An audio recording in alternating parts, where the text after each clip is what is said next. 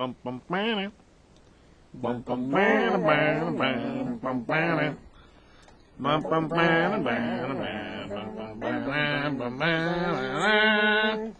to Top 5 Comics Podcast, people talking about comics, pop culture, and events.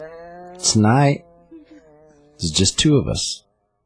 We have the leader of the Evil Cobra organization, the Master of Disaster, Comic Book Steve, also known as CBS. What's up, buddy? I'm good. Not a lot. How are you doing? Not too bad, man. And we got me, the silent but deadly ninja, Josh Christmas. I'm choosing Christmas tonight. I wanted to switch it up. It's the holiday season. That's not how that works. I changed it, man. I can do what I want. No, that's not how nicknames work. You let me do the intro, man. Yeah, that's my mistake then. Right on. So today we're doing episode number 130. And book-wise, we're going to be going over The Amazing Mary Jane Watson, number 1. Mighty Morphin Power Rangers TMNT, number 1. And then the New Year's Evil from DC Comics. Technically number 1, I guess. A little shorter this week, just because the New Year's Evil is such a big book. And, Turtles, Power Rangers is a big deal, so, figured we cut down just a little bit for the duration of the story. The New Year's Evil has, I think, is it 6 or 8 stories in it? It's got a lot. Yeah, it's an 80-page giant, like the old days. It's one big book. Very big. Heck yeah. And then stick around to the end of the episode tonight. We have, a little new segment that CBS Me started, the action figure review. Got a pretty good one tonight, so. Before we do all that, you want to do a little bit of news? What's in the news? So the Taskmaster is going to be comic book accurate, supposedly, for his costume in the Black Widow movie. I didn't even know he was the main villain, weirdly. I didn't notice that. Did you? Well, whether he's a main or not, usually the Taskmaster's working for somebody else, so... I didn't even know he was supposed to be in it. Oh, no, yeah. Yeah, I didn't catch that, I guess. Whenever they made an announcement of, 4 or 5 months ago that there was a figure in armor seen on set, and then that, spiraled people out of control trying to figure out who it was. I don't know if there was an official announcement saying it was Taskmaster until recently, but the few pictures that came out, people started guessing, so at this point it's official, but I don't know when they announced that initially, but as far as speculation, it's been one that people have guessed for a fair minute. But yeah, as far as a setup for it, they finally showed that they're in the trailer. If you guys haven't seen it yet, you can see the trailer. Just go to YouTube and you can find it. And he's more tactical, and he's got an armor helmet. So I guess we'll see what that means when they say comic accurate, because the trailer, he has no cloak, and he just doesn't have a skull face. So I guess we'll see. Well, they also released, they're going to do a whole Marvel Legends series based on the movie, and he's going to, that's the only version they're releasing is the comic accurate version, not even the movie version, so. For the figures. There's one other action, they did one a while back for him, actually. I couldn't tell you what it was one of the Marvel Legends. I couldn't tell you what run it was from. God, it's been I feel like it's been 2 or 3 years since that happened. But it was full on comic book cloak and everything, so... once we get to the movie, it's very possible that the scene we see without the cloak is just a one-off or something, so you never know. Alright, another little bit of news of comic book stuff. So, The Flash and Wonder Woman are both going to be returning to their legacy numbers. So effective as of Wonder Woman 750, which comes out in January, it's going to be going back to the legacy numbers and moving forward, and The Flash will do the same thing in March, also at 750. So... as a thing, they made such a big deal with all this Rebirth and New 52 stuff. Now we're going back to classic numbering. It's interesting, but it makes me wonder if it's just another, follow the leader kind of situation. Whenever they did this originally, Marvel made a big deal about, we're keeping our original numbers, everybody. And now Marvel includes legacy numbers on covers. So I guess it's just a matter of time before we see DC does the same thing. I think it's cool just because I prefer the bigger numbers, actually.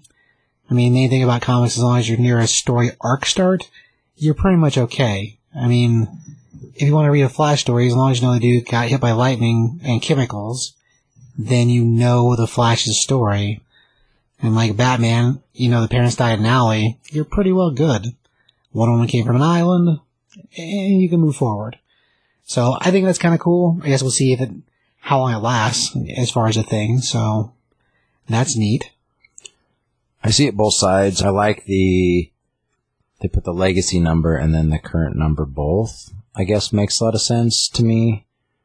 I mean, if you can do it in a way that people understand that. But I see like getting new readers in.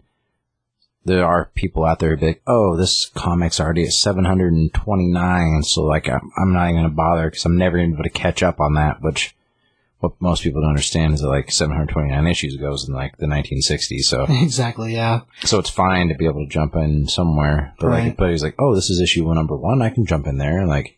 Yeah, I mean, the reason they were doing it in the first place as a thing makes sense to try to attract new readers, but as far as like, I don't know, your current comic readers, right, like a majority of them were people that started in the 80s or 90s, and back then that wasn't even an option. So you either just did it or you didn't. But the legacy numbering idea, the way Marvel's got it, where they have the current number, then the legacy number underneath, I think that's cool. I could see DC adopt that. I don't see why not. I mean, they kind of did the same thing when they used to do story arcs that were spanning with like Superman and Action Comics when they bounce back and forth. They used to put like a Superman shield with a number inside of it, and the number inside was supposed to tell you what chapter it was of the story. So when the series ran 20 issues for a story and it went across 4 books, the way you would know how to read it was the extra number. Right. So it's not like DC hasn't done it before. I guess we'll see if it goes forward and they add that or not. But yeah, as a thing, the only time it really made people super mad was when New 52 monikered number 1s again of Action Comics and Detective, because the two of them were like 2 of the only books that had never been volumized. Did it at a really crazy point in time for the numbers. And now we're back to the classic numbers on them too, but that was for event purposes probably. And they're still holding, so I guess we'll see. Who knows? I mean, it's one of those things that I don't think they can win at this point. It's just kind of It's just kind of managing, unfortunately, not to be a Debbie Downer on the situation, but like the printed word is, it's just gonna, at this point, it's just gonna be a niche thing. I don't know if it's ever gonna take that massive upturn ever again. I think it's just gonna kind of maintain where it's at now. Yeah. There's people who just love to read them and they're gonna read them. Right. And then there's like, it's just like people who like to go to the bookstore and buy a book and read it in their hands. And there's other people who are just like, I'm just gonna read it on my Kindle. Right. It's just, in this day and age, it's just the way things are going to be. Right. And well, at some point, I doubt in either of our lifetimes probably, but at some point, we'll see print go away altogether. And at that point, everybody's books will become more valuable. So that's awesome. Awesome and sad, though, because there's nothing like... sad for sure. There's nothing like having it in your hands. No, I agree. 100%. Most of us that are book readers in general at this point in the game are holding the hand types. My goal is this. My hope is this, not my goal. My hope is this, that there was a time when we went from reel to reel and vinyl and just like this massive analog time to cassette tapes and 8 tracks, then to CDs and then to MP3s and then to even more complicated digital files. And now CDs kind of don't really exist. I mean, they do, but they don't exist anymore. And then vinyl's made a massive comeback because there's those people who want that warm analog sound. And then, But a lot of people, just like the day-to-day people, just stream. They don't even bother buying anything. They just pay for subscription service and they stream, but vinyl has made a massive resurgence. So like, I think that comic books could do the same thing, but the companies are going to have to take that step back. They're going to have to be like, yeah, let's not make 1 billion of this issue. We're just going to have to scale it back. It'll save that company money, and then people can buy it still. I think it'll still exist, just like vinyl did. It's going to come back. It's going to be, I think it's going to become more, it's going to matter more. Well, as far as print runs, they're already scaling that stuff back. I mean, but in a good way though, like instead of just doing like 1 million of one issue, they're going to do like, we'll do 10,000 this issue, and then we'll do a second printing and see how it goes. And then where we're at, yeah. Yeah, and I like that. I like that better than in like that time period where there was like 7 zillion copies of X-Men #1 by Jim Lee. You know what I mean? It was just like ridiculous back then. Well, the overprinting on all the covers, it wasn't just because of how many covers there were either. Like, Death Superman's the most highly printed book ever, and the pinning, because the internet wasn't a thing, and like there wasn't online stores because that wasn't a thing back then, you were stuck regionally paying whatever you had to pay to get the book if you wanted it. And now you fast forward to now, and these warehouses in California and Florida that sell copies sitting around reflooded the market. And even though maybe, 20 years ago you paid $50 for the book, now you can pay, I don't know, 10 for a really good copy. And so this doesn't hold the same value. But then if you look at New 52 Batman first prints, the last time I looked, like 2 years ago, were around $50 a pop. And then they weren't even 5 years old. Well, I guess at that point they were, maybe they were more like 4 years old. 3rd, 4th, 5th prints, that's what we're talking about. The reason it had so many prints after the fact is because stores just kept ordering it. So the collectability has definitely changed even now. I'm sure we'll see that move forward even more. That's just the situation we're in. But as a thing, it is getting there. So we'll see. As a thing. So speaking of Superman, it's already out, but Superman number 18 came out, and Superman finally revealed his secret identity, Clark Kent. He told the world. I hope that next week we cover that book. It sounds really awesome, but he reveals to the world that he's Clark Kent, so I'm not going to dig too deep into it from what I know, but it seems pretty cool the way that it happens, and pretty awesome. So there's some cool character interactions with him. As far as Superman goes, if you don't know, then his secret identity's already been mild-mannered reporter Clark Kent, so he told the world that he is both. Right. So yeah, we'll see how that runs. There's some books that are talking about having fallout from it, so we'll see what happens. Following that, there's just a little bit of future news, I guess. They're getting ready to have a book come out in March this coming year, so not terribly far away. Marvel's going to be doing a series or a book called Outlawed, and Outlawed is basically going to be a teen hero civil war. That's the best way to describe it. It's being written by Dr. Eve L. Ewing, and the art's going to be Kim Giaquito. And that's basically what's going to happen. Where the way they told it kicking off is that Vi, the Vision's daughter, gets in some kind of altercation that causes problems, and from there the government wants to get involved. So it feels like Civil War, except now we're dealing with the teen kid heroes. And I guess we'll see how far it spans as a thing. It's going to be an event in March, and I don't know if they've listed how long it's going to run or not. But it should be an interesting idea. It's cool when you get to see all those kid characters together, and if they have to deal with the same thing the adults did, I guess we'll see how it goes. So I think that'll be neat. Ewing's a good writer, so I think we'll see how it goes, but I'm kind of excited for that. I guess it's more of a book to watch than it is really a news element, but it's new news, so there you go. That's all I got about that. Thomas Lennon, he is best known for Reno 911. He's been in all sorts of things. He was originally on a sketch comedy show on MTV called The State. He's actually a pretty brilliant screenwriter.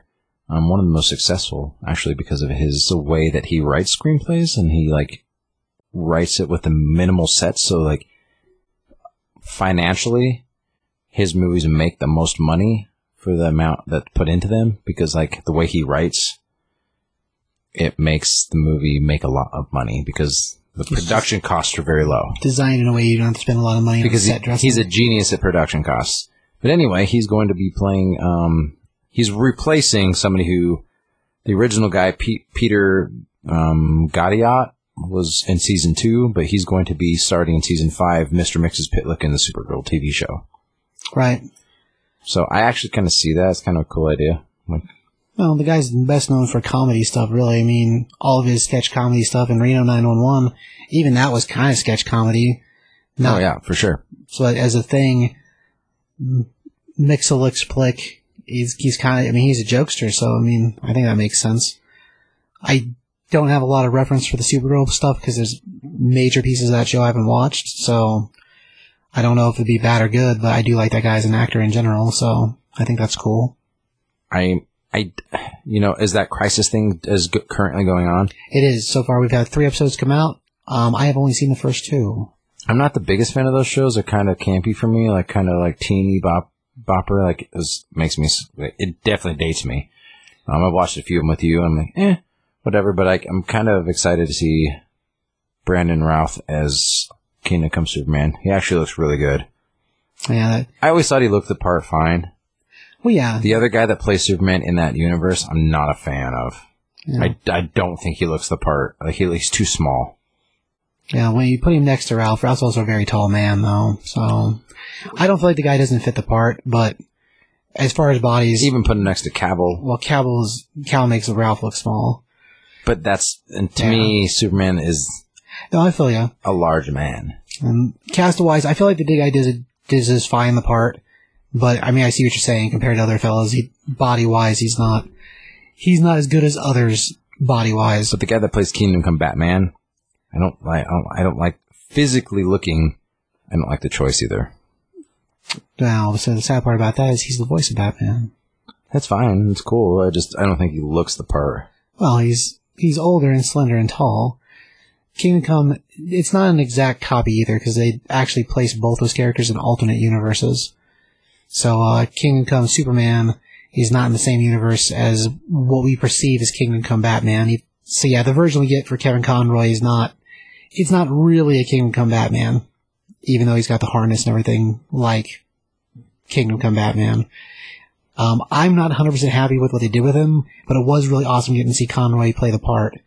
I really wish we got him in a suit, which I guess we might by the end of this thing, but in general, like, it was just really cool having Conroy get the facial recognition for the part, because the dude's like, when you think of Batman, even if you're a newer animated fan or newer Batman fan, generally the voice you hear is Kevin Conroy. So, I thought that was friggin' awesome. But, in general, he is also a tall, slender man, and he doesn't look the part of Kingdom Come, but he's not technically supposed to be Kingdom Come, even though they gave him the harness. So, there's that. Gotcha.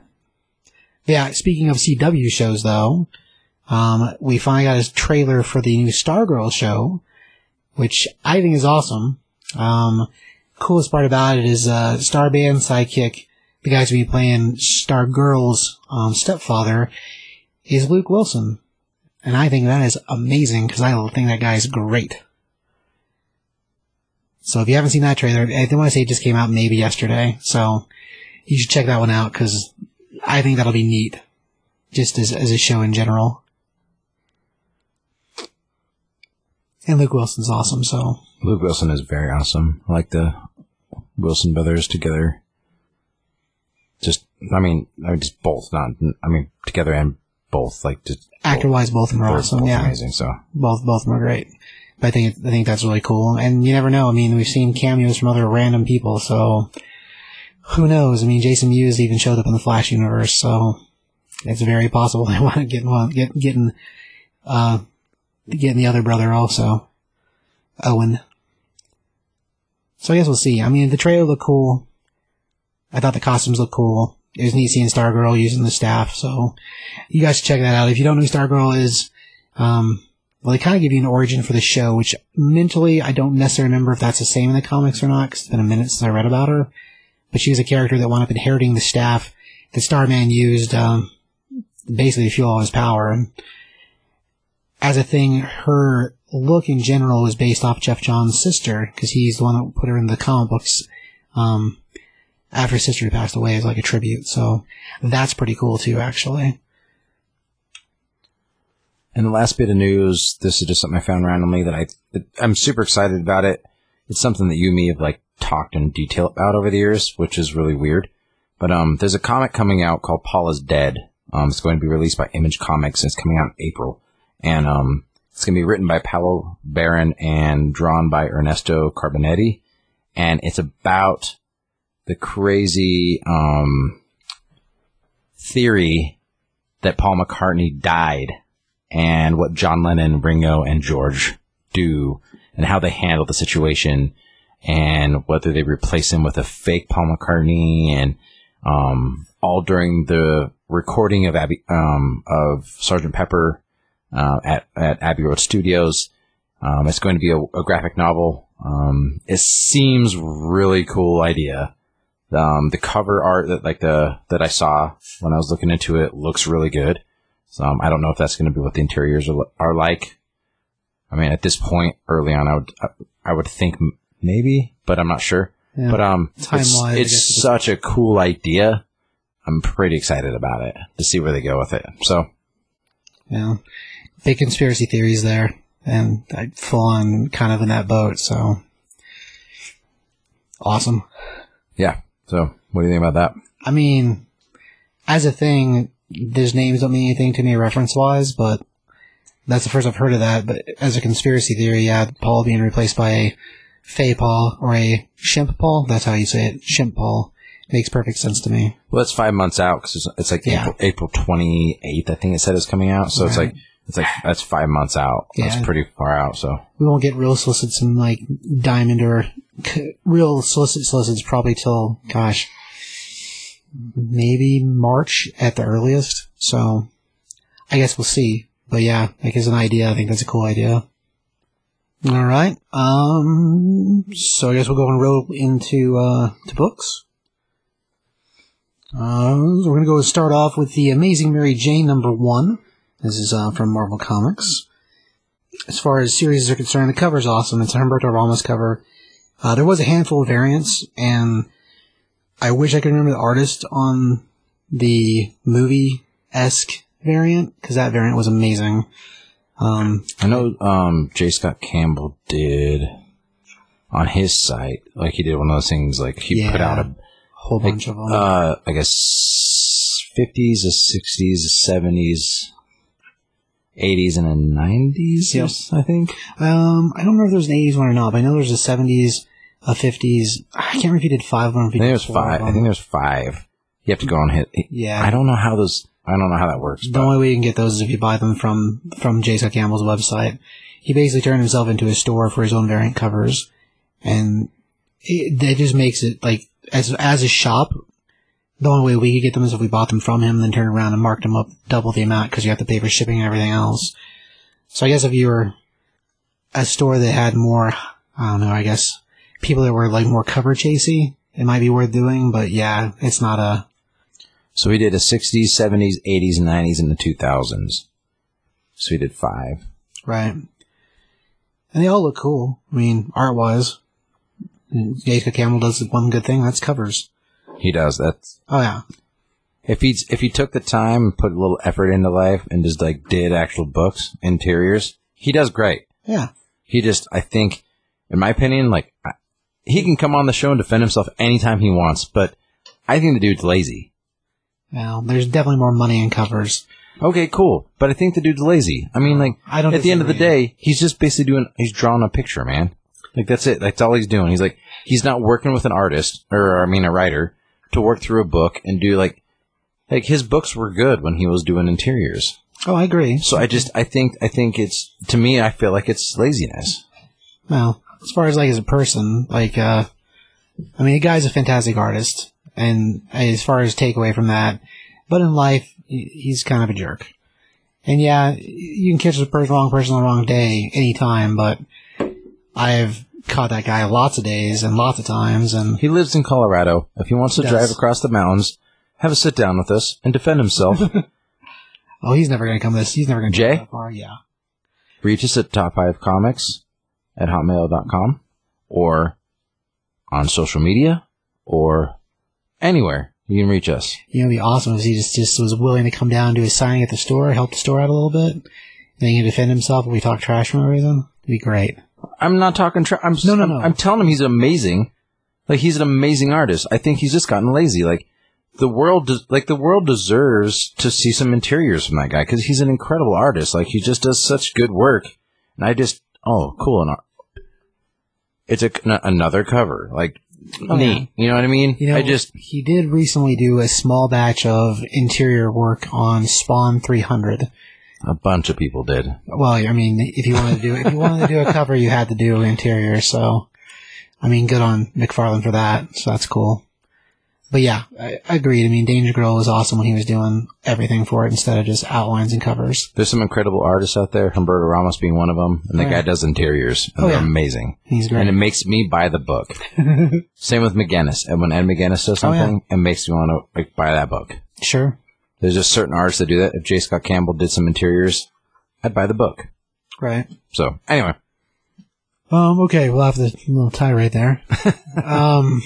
So the book opens up, and we've got our redhead dressed in a black, like, ninja leotard with a little face mask, and she's given an elbow to basically Dr. Octopus, just in a pink suit. And she turns around, and she's fighting Kraven, and he's coming at her with swords, and she takes him out with a swift kick to the face.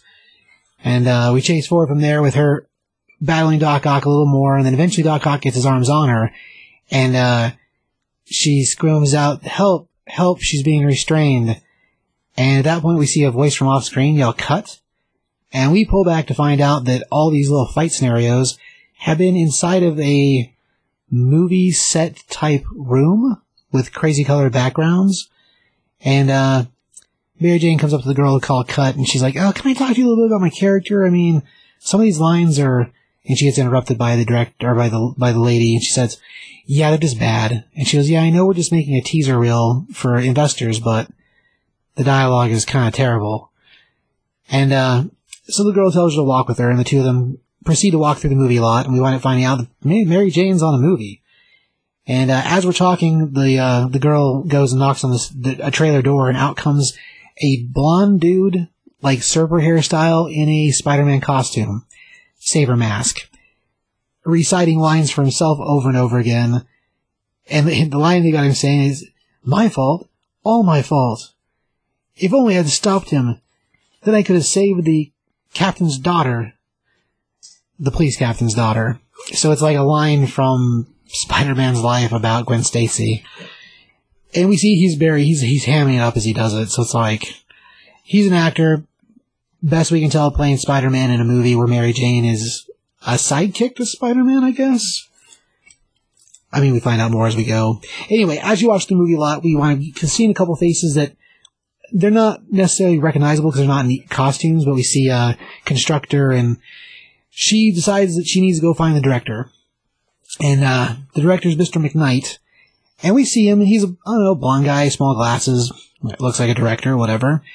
And she tries to chase him down, and he basically starts running from her. And while she's chasing him, she keeps thinking, like, well, why is this guy never around for me to talk to? Well, eventually she corners him in between two trailers in a building, and he's trying to talk to her. And partway through the conversation, he spins around, and we see this green mist appear out of everywhere. And we get the reveal that this is actually Mysterio. And he tells her, "Oh, don't scream, it's fine. This isn't what you think it is." And she's like, "What is going on? This is crazy." And he reveals to her that he is... Well, actually, just before we get the reveal, we see this... The next page is the title page. So we get this cool, like, Gone with the Wind image that's Mary Jane and Mysterio holding each other, like a Gone with the Wind poster. It's pretty epic, actually. From there, we cut to Mary Jane. So at this point, though, what's with the fetish of drawing Spider-Man's villains with weird old school bowl cuts? Because his hair in this scene looks like Doc Ock's weird bowl cut as well. Well, yeah, hair-wise, I couldn't tell you what his hair looked like initially, because most of my memories of Mysterio are just the bowl on his head. It's like the fish bowl. But so there's two out of, let's say, two of the Sinister Six. They're characters from the 70s. I know, but they're from the 70s. You had a flat top or a bowl cut. Those were manly haircuts, unless you're Kraven, and then you look like a jungle adventurer or like Tom Selleck. Yeah. And he came around later, back when Tom Selleck was Magnum P.I. So, yeah. I mean, Norman Osborn has a businessman haircut, so there's only like 4 choices back in the day. Tom Selleck would be a good Kraven the Hunter, wouldn't he? He would be. He'd be fantastic. Anyhow, so we join, after the cool, like, Gone with the Wind picture, we join Mary Jane basically in a standoff with Mysterio, like, "What are you doing giving me the business" style? And he informs her, well, all the money is real, everything's real, I'm just trying to make a movie, and this movie is supposed to be, like, kind of about my life, and it's my opus, and everything I've done bad was trying to get to making this, and I need your help because you're the linchpin to make this movie work. And prior to Mary Jane, like, being married to Spider-Man, and in her life in Marvel, she's been a model, she's been an actress, she's been Tony Stark's liaison in Place of Pepper Potts, Spider-Man's wife. Like, she's got kind of a long track record of crazy things she's done. But of those, one of them was being a socialite and a celebrity model actress. So, it makes sense that he wants her, and her being as connected to Spider-Man as she is, which the world doesn't know the secret of Spider-Man at this point, so it's just that she's been around him a lot, so it gives it authenticity. But he informs her that all the money he's raised is real money, and that he had to pose as Mr. McKnight because no investor would give Mysterio money to make a movie, because Mysterio is a supervillain. And so he knew that he had to pose as somebody else. And of course, then she gets afraid that Mr. McKnight's been killed, because, you know, that's generally what you do. And so she starts questioning about, well, where's Mr. McKnight? What's going on with him? And he's like, oh, no, don't worry, he's safe, he's fine. He thinks he's making a movie in the Arctic about penguins. The jaws of penguins. And she's like, what? He's like, I have a baby monitor watching him. And then he shows her on his phone the baby monitor. And it's got this director guy. So it's worded as he thinks he's making the Jaws, as in like the shark movie Jaws, of penguins, like the penguin version of that. Right, hilarious, so funny. He's like, it's going to take him forever to cast the right penguin, and it's like him wandering around talking to the penguins in this iceberg, basically. He's like, so I don't have to worry about him showing up and ruining things. And she's like, okay, well, if he's not dead, and like, you know, what you're doing is kind of on the up and up. And she's like, but you have a lot of super criminals working here. He's like, well, I'm just trying to give everybody else a down and out break that I needed. And so the few super villain faces we see, if you recognize them, are there because in theory he's supposed to be lending a helping hand to down and out criminals. Which is believable enough, I guess, you know, whatever.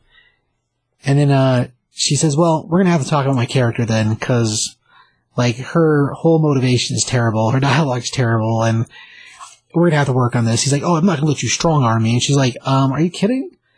And as they start walking through the different sets and different backlot parts, they start talking about the depth of her character, and she's making all these suggestions, and some of them make sense, and he's like, okay, let me show you some cool stuff I've got. And he takes her through this warehouse full of robots from his criminal days, and there's like a set of the original Fantastic Four, the X-Men, and he's like, they're all real robots. And she's like, okay. He goes, no, like real robots I use for crimes. And she's like, what? Anyhow, so we want to go through like all that stuff. We get a whole bunch of cool like backdrop pieces, and partway through they get on a like little scooter, like a golf cart, and they're riding around the lot. And at one point we get one of these stagehands looks at the two of them. He's like, I guess we know why she got the part, to one of the other guys. And Mysterio hears him, and he jumps out the cart and basically grabs the dude by his throat, and like starts talking about how we're making art. You can't talk down to my star, blah, blah, blah. Like all intense director guy style. And then right afterwards fires the dude. And, it's pretty intense for a second, and we get a whole lot of people that recorded on their phones. And he tells the security to drag the guy away, and so that happens. And then Mysterio shows off that he's got one of his other holo projections he used to make himself look giant. He's going to use that for the movie, and of course he displays it for her and shows off how it works. And Mary Jane's like, okay, well, as long as everything's on the up and up, then I'm cool with doing this. And from there we cut to a scene of Spider-Man, who's hanging on the wall talking on his cell phone to Mary Jane. And behind him is this giant octopus squid thing, like smashing up this inside of this basically like a Walmart, I guess.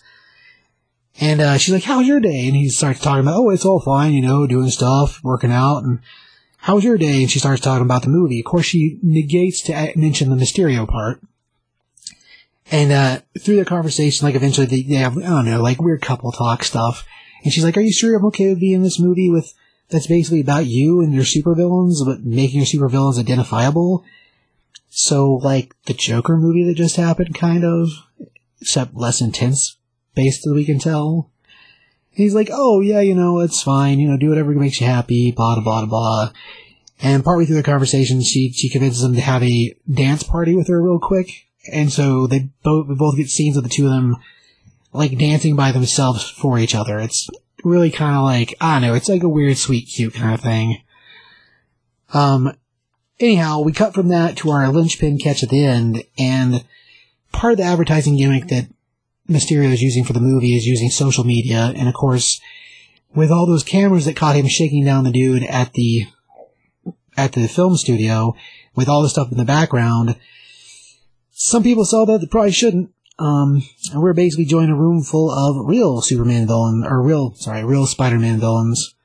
So we have the Vulture, we have the Rhino, the Scorpion, and they're all like watching the monitors, seeing this stuff happen, and the Vulture's like, looks like we're going to Hollywood, guys. And that's like the catch for like what the rest of the book's going to be about, really, is them trying to avoid getting dead by all the other supervillains who are not so happy with the idea of Mysterio making them look bad and making himself look awesome. As far as the book, like, it was fun. Like, I like the art a lot. The tone of the book is just fun. Like, I don't think it's going to change the world, but as a thing, it was a neat book. It was fun. I enjoyed it. At this point, we've had issue 2 come out. 3 actually just dropped this week. So if you haven't got into it at all, at this point, there's 3 books for you to get on, and all of them are fun. Like, they're just fun, neat books, and like the way she deals with the situation is very like heads up and smart. So as a score, man, I'm gonna give it a 4 because it was just fun. Like, I enjoyed reading it. I thought it was fun to read. Like I said, the art's good. Even the weird dance party, as weird as it was really pretty cute. So like, as a thing, I'm super happy with this book. Yeah, I give it a 4. Josh, you want to tell us what you know about The Amazing Mary Jane? I give it a 4 also. I think it's amazing. I love the art in it. The cover alone, to be honest with you, I think this cover art is better than like the J. Scott Campbell cover arts. I love me some Ramos. I think he's amazing. Well, it's a really fun cover. I mean, it's so cool. Like, yeah. And he's done Spider-Man for so long off and on that, like, every time he does a Spider-Man run, I buy it. Like, that's just kind of my jam. Like, I love Spider-Man. I can't keep up on things as much. Like, I usually just kind of pick and choose. And whenever Ramos does a run, I'll pick it up. And so the story itself, I think, it's just interesting enough, and there's adorable cuteness to it. There's funness. There's happy. It's like, it's not super deep. If it was a swimming pool, it's the swimming pool in the backyard of somebody in California that, like, it has like 3 foot to 6 feet deep. That's it. It's like you can swim a couple laps in it, kind of, but it's not this massive, amazing swimming pool, but it does the job. It does exactly what you need it to do. Like, it makes you feel good. It's a feel good comic. It's, whether it's a miniseries or it's an ongoing or whatever they decide to do with it, it's her first end of it, like, solo book. So it's cool. I'm into it. I like Mary Jane as a character. She's very independent. She's very clever. We got all that in here. Like, when she's talking to Mysterio, like, everything she says is like a trap for him to mess up so she can get the truth. It's awesome. But her husband is Spider-Man. Right, exactly. And well, so, I mean, at this point in the game, they're not. The whole remembering whether they were married or not is not necessarily a thing currently, still. One More Day did away with that, but at one point, yes, they were married. I thought they said that they were... Well, they've got them back together as a couple, and she apparently has all the memories, best we understand, but Parker, we still don't know exactly how far his memories of the previous life go. Let's just assume they're married. Yeah. Since they already were. Ultimately, if the memories come back, then they would be, but yeah, as a thing, that's still kind of a hiccup in there. But I give it a 4 as well. I liked it, so it's a good book. Heck yeah. Alright, we'll move on to the Power Rangers, or Mighty Morphin Power Rangers and Teenage Mutant Ninja Turtles, #1. Alright. This book is written by Ryan Perot, illustrated by Simon DeMeo. It begins with all of the Power Rangers and the Ninja Turtles' weapons stabbed into random parts of random places, like a diner somewhere in space. Looks like Rita Repulsa's place. A bunch of other places. And there's people talking.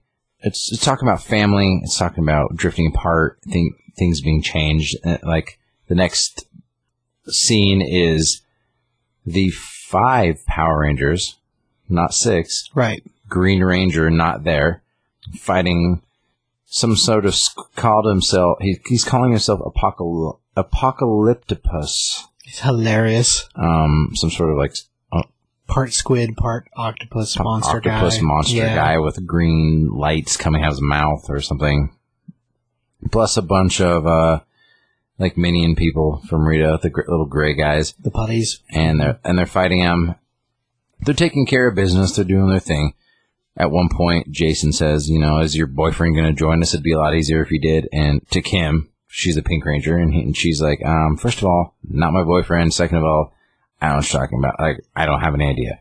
And then it's such like a weak monster that all they have to do is put all their weapons together to make like that massive crossbow thing. They don't even have to get the Zords out. The giant gun form. And they shoot it, and they take care of business. So the next page is the Teenage Mutant Ninja Turtles, and they are on a rooftop somewhere in New York, and they're fighting the Foot Clan, and they're having a conversation about if you were human, what trait would you want the most? And Michelangelo's like, shoes, and Leonardo's like, hair, I guess, and Donatello's like, 5 fingers for sure, and Raphael is just Raphael. He's just like, nothing. I don't want anything to be a human. Wow, I'm so angry. Ugh. Turtle banter. It'd be stupid to be a human. Yeah. And so, as they're fighting these guys, all of a sudden, one of the Foot Clan's masks gets knocked off, and Raphael's one-on-one with him, and the dude just whoops him. Kind of rules him, yeah. Takes him down, surprising. And just like, this works him. And then all of a sudden they do the, which is amazing. They're like, clan on me now, ninja vanish, and they throw the smoke down, and then they disappear, which is a throwback to what, CBS? Well, it's throwback to Turtles in the movies, man. Teenage Mutant Ninja Turtles 2. Yeah. Ninja vanish! Right? But it's not the Turtles doing it, it's the Foot Clan doing it. Which is amazing. Yeah, it's awesome. And they're like, what the heck just happened? Raph just get beat up by a guy from the Foot Clan? And he's like, one thing that'd be nice about being human, I wouldn't be stuck with living with you 3. And they're like, whatever, man. We're just teasing. And, he's being all, like, sulky. So the next scene is the Power Rangers in Angel Grove sitting in the diner, and they're, like, talking about, like, missing math tests, missing tests and, like, this and this. And Jason is just like, hey, guys, like, why, I'm sorry that you didn't do it good on your test, but like we're literally saving the world from giant monsters. Like I don't know what to tell you. Like we're doing what we need to do. And the next scene is Kimberly sitting at the Power Rangers tower thing, talking to Zordon and Alpha about like where Tommy is, and they're like he hasn't used his morpher. If he did, we could track him. As soon as he does, we'll send you guys to find him. We don't know what's going on. And then the next scene's back in New York City, and it's where the Foot Clan, their secret headquarters, and it's a female, some sort of Shredder's general, it seems like, talking to them about finding some weapon, and she talks to Tommy about how well he's doing and how fast he's moving up, and how awesome he is as a Foot Clan member. And then kind of sends him on a mission, and then it's him like doing a stealth mission onto a place called Mason Technologies, and he breaks in and he grabs the thing, and on his way out, the Turtles are there for him, and they like. Instead of just he's by himself, so he just immediately says Dragon Zord and turns into the Green Ranger. And they're like, is that a Power Ranger? And they're like, yeah, that figures. And, which I think is weird. They're like, oh, it figures. We're going to fight a Power Ranger now. And he kind of like, pretty much starts whooping all of them. Like, Raph wants to take another shot at him, but he's like taking on all of them. But as soon as he turns on he uses his morpher, what happens? The 5 Rangers show up. Right. So the Turtles and the Power Rangers kind of face off with one another with like it's a big amazing spread with Turtle Power, Go-Go Power Rangers. It's Jason versus Leo and Billy versus Donatello, etc., etc. And Kimberly gets face to face with Tommy, and she's like, "What's going on?" And he's like, "Just you got to trust me. Like, I can't tell you everything right now. Something's going on. You just got to trust me." And she's like, "All right." So Raph swings in to stop Tommy, and Kimberly kicks him and says, "We got it. Go now. We've got him." And Raph's like, your boyfriend's Bayonne, sweetheart." And she's like, "I wasn't talking about him." And then Trinity comes out of nowhere and like knocks Raph out. And then, it's the female, like, Foot Clan general, like, standing on a rooftop with binoculars, watching the fight go down, and Shredder comes out, and she's like, "Why didn't you tell me he was a Power Ranger?" And she's like, I needed to earn, like, I needed to have, like, you needed to earn confidence with me. And she's like, "But Oliver will bring me what I require, and the Power Ranger will be mine to command." So whatever he's sending after, in theory, is supposed to somehow give Shredder control over the Power Rangers. Over the Green Ranger. Well, it seems. The way he acts, it's like he's going to control all of them. I mean... It just says Ranger, like, singular. Does it? Okay. Yeah. I thought it was plural.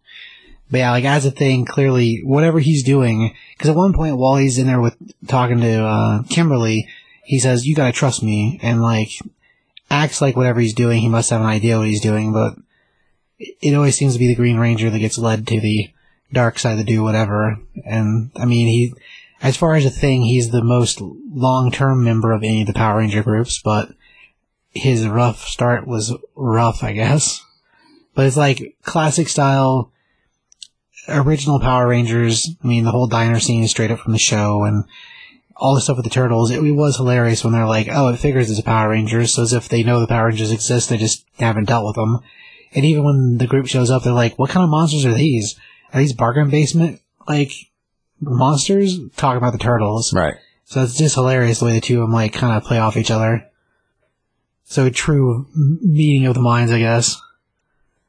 So, I don't do this very often. And I'm going to get a little wacky. Okay? Very rarely have I done this. I don't think I've done it yet. I might have done it one time. And then when I say very often, I don't know if I've done this yet. I feel like I have given one other book this number before. Okay. And it's ridiculous, I understand, as hard as we are on things on this show. But we give them the numbers that we generally feel about things. But I give this book a 5. Oh, man. A solid 5 out of 5. And here's why. The art from cover to cover, including the cover, is incredible. Oh, yeah. There's an amazing amount of action scenes in this, and the action translates. It's really, really good. The writing is hilarious and funny, and it's somebody who genuinely loves the Ninja Turtles and the Power Rangers both, and just did an amazing job. Like the Ninja Vanish thing, is this a bunch of, like, was it B-list monsters? Yeah. Like, just all of it. Like Tommy, like, I don't know, man. Like, the whole thing, just, like, every character was written properly.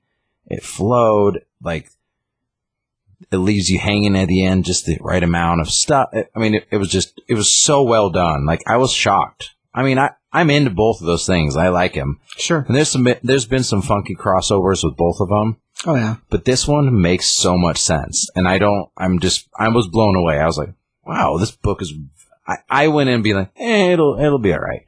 And I was like, this book is amazing. Like, I'm actually excited to read the second issue. Yeah. So. It was pretty fun. Like, as a thing in general, like, both the series that have been going on, like, the Power Rangers, there's 2 different books. And, like, hit or miss on Go-Go. Mighty Morphin, for the most part, has been strong. But this particular, like, mashup has been awesome. And the Turtles over at IDW, like, what they've been doing over there has been good, too. As a property in general. But, like, this guy, it's a mixture between Boom and IDW. And the 2 of them teaming up, they just landed, like, the right tone. Because neither book is more one or the other. It's very in the middle, as far as, like, what we get presentation-wise. But yeah, the art's great, story's great. And it's kind of like the current Power Rangers books have had, like, that, the helmet on the cover. Oh, right, yeah. And so it's even kind of like a mix of that as well, which I thought was cool. Well, yeah, when they started the first Boom Mighty Morphin, like, the normal covers they did one of each of the helmets with the Rangers holding them like in their hands. This guy actually has a whole series of covers actually. There's the normal group cover, which is just the Rangers and the Turtles as a group on the front. Then they did 4 variant covers of each of the different Turtles on this particular cover holding the Red Ranger helmet. But the difference is you see their bandanas hang different and their fingers are slightly different. So there's 4 versions of the same cover, but with tweaks to what's going on in the background as to which turtle is holding the helmet. And the way it looks, we're going to get a set of those for every book until it's done. So that means every helmet. And it's crazy, but it's kind of awesome. Score-wise, man, you know, I remember the Power Rangers going on, but I don't think I landed in the right place for it to be, like, my main jam. Turtles, of course, always have been. And I like the Power Rangers, it's fine. I just am not as married to them as, it's just my age was the wrong age to be in the right place for it. But I did like this book a lot. I give it a 4.5. I mean, it was fun. Art-wise, you can't say enough about the art. The art's just so good. Like, the Turtles look awesome, the Rangers look awesome, and nuance between the Turtles is awesome too, not just their weapons, but like, the way their belts sit, the way their shells look, it's awesome. Just so good. So yeah, I give it a 4.5. Pretty impressed. Super awesome book. I mean, even if you're not like the biggest fan of either of them. No, yeah, like I think you'd still enjoy it. Like, it's just such a good book. Like, team-wise, if the only exposure you've ever had was like one of the cartoons for Turtles, and then the original Turtles show, or even any of the Power Ranger shows, even if you're not like a major fan of either one of those two things, this mixed together is just so cool. And like the way the characters play off each other, like the Turtles talking trash to each other the whole time, awesome. Like it's pretty good. It's definitely fun. So if you want to read a book that's fun, both this Mary Jane and this are both just fun books. Yeah, I give it 4.5, so score-wise it's pretty good. It was very good. Alright, let's see. Well, after that, we have the New Year's Evil from DC Comics. This is the 2020 edition, which I don't think there has been another one, but that's fine. Issue-wise, so there's 10 stories in here total. So we have 10 different groups, 10 different stories. As far as overall payoff, I'd say all of them are fun, but we'll kind of go through each of them sort of shortly, and then give like a major score at the end of the book. So the first story is The Joker in The Amateur. So that's the full title, Joker in, and then in quotes, The Amateur. This one's written by Gabriel Hardman and Cora Bicho. It's Bechko. Sorry if you say that. And the artist is also Gabriel Hardman. And when this thing opens up, it's New Year's Eve, Gotham Square. It's 11:59, so right before midnight. And we have a fella who's on the ground with like Joker-looking lips, his skin all whited out, and his hands are all contorted, and he's got a blank stare and this crazy Joker smile. And it's not the Joker, it's a dude. And this people happen upon him and they're like, oh my gosh, is he dead? Oh, don't get close to him. It's gotta be Joker gas. And so they're videotaping him on their phones, and then everyone starts running away, and eventually a whole herd of people are running away. And this is in the middle of the crowd downtown. And as this happens, of course, people start trampling each other and just trying to get away from the supposed Joker gas. From there we cut to a TV scene where they're talking about the crazy attack downtown, middle of Gotham right before New Year's Eve. The Joker's attacked again. And then they mentioned they haven't had any confirmed body counts yet. And we cut from there to the actual Joker, who's in the process of holding up like a rich party, like a rich New Year's Eve party. And he's got everybody tied up and gagged. And he's got a fella that he's getting ready to do work on. And he's like, so what's your New Year's resolution? And his whole plan is to use their resolutions to kill them, is basically what we get out of it. From there, he winds up hearing a TV that mentions the Joker's crazy attack downtown, and that leads him into another room, and he's like, what is it? When he walks in the room, he's like, finally, and he finds 2 more people who are hiding, who accidentally turned on the TV. But the Joker notices the talk on the TV, and assuming it's about what he's doing, once he realizes it's not, he is not happy. At that point, he full on decides to leave the party, lucky partygoers, to go deal with his problem downtown. And he's super pissed. From there, we join a fella sitting on the edge of the top of a building, watching the video of him on YouTube. And this is the guy with the Joker makeup on. The guy pretending to be dead. And he's laughing about how he did more than the Joker could ever do in one night, and he didn't even kill anybody. They're just tearing themselves apart. And, completely enthralled with himself. About that time, as he's taking calls to a buddy of his to help him do the makeup and help him set it all up, talking about how proud he is over there, his hoodwink on the city, the Joker shows up to intercept his phone and hang up the call on the guy he's talking to. And then from there, the Joker and him basically have a really good, monologue, banter-wise. The whole time, the Joker being like, "You're not really me, you didn't do anything." And he's like, "Yep, but I managed to do more than you could in one night without even doing anything. So I'm a better Joker than you are." And it's this whole, battle of wits between the two of them. And it gets to the point where the Joker pulls a gun, and the Joker is getting ready to shoot him. He's like, "Oh, wait, that'll just give you what you want. I gotta handle this differently." And, about that time, we see Batman arresting the Joker, driving him off in the Batmobile. He's like, "Oh yeah, totally I did it. I did all of it. It's all me. It was all me all the time. Nobody else perpetrated this crime." And Batman's like, "Yeah, this isn't your normal crime. There's no body count. You didn't do this." And then we wind up seeing a cut to the fellow from the roof, and when the Joker pulled the gun, he did fire it, but a bang flag came out, Joker style. And when we finally see the guy again, he's been impaled on the Joker's bang flag. His body left for someone to discover it maybe later, if ever. So the Joker gets the last laugh because he kills the dude, and he takes credit for everything the dude did.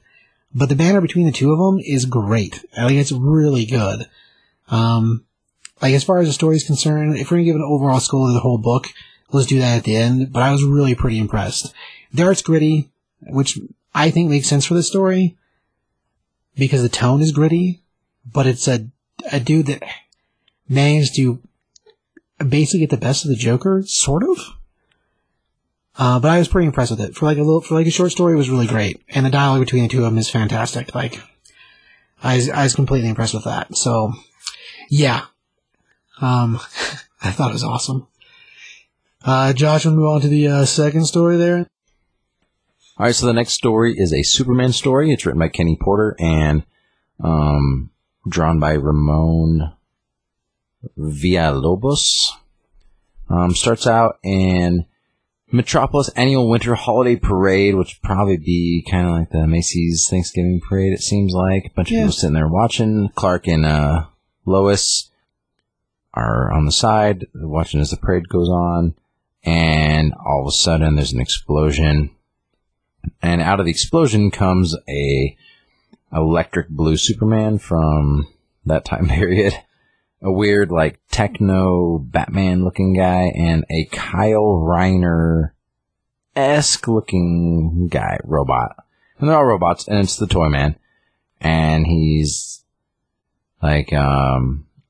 just spouting as this is my new line of Extreme Justice League figures, which, if you think back to the KB Toys exclusives, there was a series of figures called that. Yeah, which is hilarious. Right, and it would have been the same time frame that we had Blue Superman, which is also hilarious.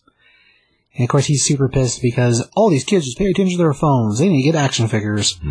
And so, he's kind of right, but, So Superman, rips open his suit, and this weird Batman, super extreme Batman, weird looking thing, takes a swing at Lois, and Superman stops it and breaks it. And then he's like, "Oh," Toy Man comes out of nowhere. He's like, "Oh, but guess what I have? I have a red sun generator." And so Superman starts to struggle. And then, he all of a sudden has a kryptonite chain? Yeah, it's kryptonite colored. He turns on the generator, and the generator it's the opposite effect that the sun has on Superman, so it makes him weak. Like a normal dude, but weaker, because it's... Maybe it's the green... it looks like it looks like a kryptonite chain, but I don't think it actually is. It must be from the Green Lantern robot, but I don't know how. Anyway, whatever. He's talking about this iPad that's been smashed, and I don't care if it's Christmas. You're not going to brainwash these kids into buying your junk. And he tells Superman, he's like, and of course they'll love all my new toys. Can't you see, Superman? And he literally holds up. The funny thing is the packages, it says Toyman Justice. Right. But the Hawkman and the Green Arrow figures are the figures from that line. The Total Justice line of figures, yeah. It full on is. Which again is hilarious. It's the who's the second Green Arrow?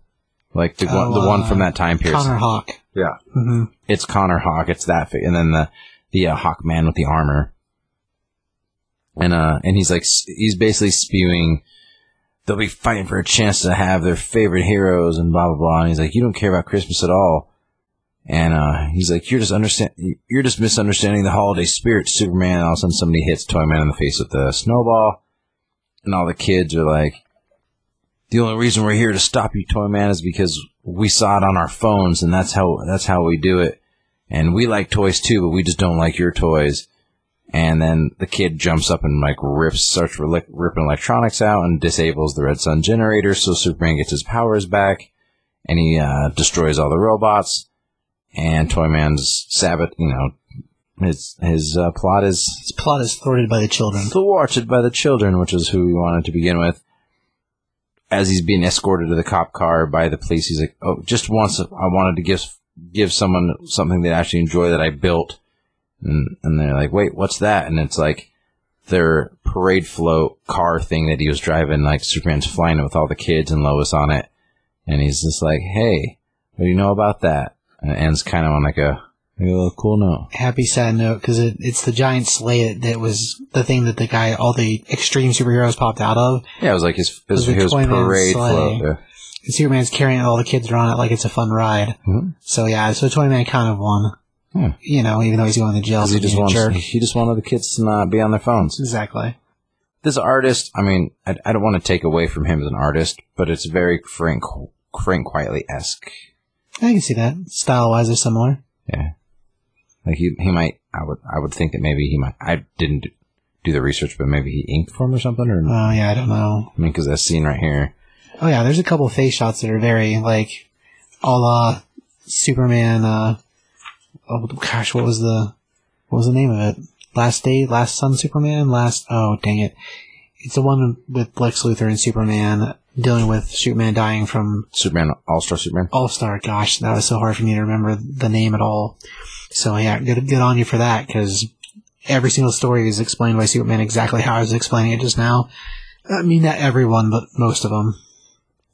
Anyway, okay, so on to the third story. Gosh. This is Sinestro, Bright and Terrible is the name of the story. This is written by Philip Kennedy Johnson, and the art is by Sumit Kumar. And when we first open up, we're outside of a planet, and we've got a batch of dialogue, or internal monologue going on, and it says it's Sector 1417, and it's interpersonal thoughts of who we learn in a second is Sinestro, and it's talking about how he used to believe in hope, and he used to believe in the world, and used to believe in all these different things. Then we turn to the next page, we find Sinestro flying through space, and he's talking to a hologram of Lex Luthor, and Lex Luthor tells him, "Oh, you're off course, Sinestro. Where are you going? What are you doing?" And he tells him, well, he's got to check on something. He's got a curiosity. There's something he's noticed that is different than the last time he was there. And from there, we cut back to a flashback showing Green Lantern. And this is a planet that he's visited before, and he wants to defend. He talks about Kalash, I think is the name of how you pronounce the planet. Kalash. Anyhow, so he's talking about the planet he used to occasionally protect, and during the flashback we see that he stopped a civil war on the planet between two different people, and in the process of doing that, they started to believe him as a god, and worship him as God, and now he sees these people, and the planet itself is not much better, but all of them are gathered around a giant fire and chanting, and he doesn't quite understand what they're chanting about. And once we get a close-up on the people, we see that there's a giant statue of Sinestro, painted with Green Lantern colors, because he was Green Lantern at the time. And there's one particular of these aliens in the middle, and he's preaching to the group about how they have to give tribute and what they owe, and they have to pay their tribute to the god who they're talking about, Sinestro. And at first Sinestro is kind of like, oh, I recognize him. Whenever I saved his people, he was a young man. And we get another flashback where we see Sinestro basically saving his people from the other faction of war. And as he's talking to him, he tells him that if you want to conquer your fears and you want to conquer your enemies, you have to conquer fear. You have to conquer your enemies with using your own fear. So it's like the presence of the Yellow Lantern was already in his mind. And he reads this guy the riot act about, oh, you've got to do this to conquer your enemies and drive them before you. So very Conan-esque, I guess. And then we cut to the modern time, and he's been given this tribute by this family, and he is not happy with the tribute, the fellow from the planet. And he turns his weapon on them and tells them, if you fail in your sacrifice, you will have to be sacrificed yourself. And he's basically getting ready to kill these people. And Sinestro's like, oh, this isn't right. And so he flies in, he smashes the heck out of the statue, and as he lands, all the people recognize him as their god, and he grabs the current priest, the man who was getting ready to kill the others, and he tells them, what you're doing isn't right. What you're doing is punishing your own people with your power for no reason. And he basically reasons the riot back to how terrible he is about what he's doing. And he's informed by the priest that this is what you taught me. This is what we've been living by. And he tells all of the people that there's a new rule. They have to be nice to each other. They have to treat each other equitably. And if not, he was going to be back and he was going to exact vengeance on all of them. And he flies off into the sky. With the armor looks awesome. As a thing, the armor itself was just to show more strength. But in the process of leaving, we see a flashback to the Surface, and the Surface says, well, today will be a new day for us. And the logo on his suit while he's flying around is these set of rings, these circles. And we see them draw that in the ground, so they just shifted their way of looking at him as a god, I guess. It's a pretty cool little story, and kind of like one of those learning your own lesson kind of situations for him. Art's great, story's neat. I mean, it's a learn from your own mistakes kind of lesson, I guess. So, I don't know, I thought it was cool. So we'll move on to the next story there, Jones. So the next story we have is a Poison Ivy story. It is called Auld Lang Ivy, written by Jim Krieg and drawn by Aneke, Aneke. Aneke. I would think it's more like Aneke or something like that. Yeah, I don't know. So it's post-Christmas. Right. Poison Ivy's walking down the street, and she's seeing all these dead Christmas trees, and she's like mad about how people just leave the poor trees just like to die, and like they're dead on the street, and they don't care. And she goes into this bar called the C-List, and she walks in, and it's just like a bunch of C-List villains. Super villains, yeah. Grabs herself a cocktail, and in walks the Penguin, and he walks up and just talking to her, and he's smoking, and she's like basically telling him maybe it's time he quit. And he talks about how he has no control over it, and he tried, and it's just too hard to quit. Goes up to Orca, and Orca's just like pounding food, and he's just like, I can't stop eating. And she's like, I think you maybe get some control. And then goes up to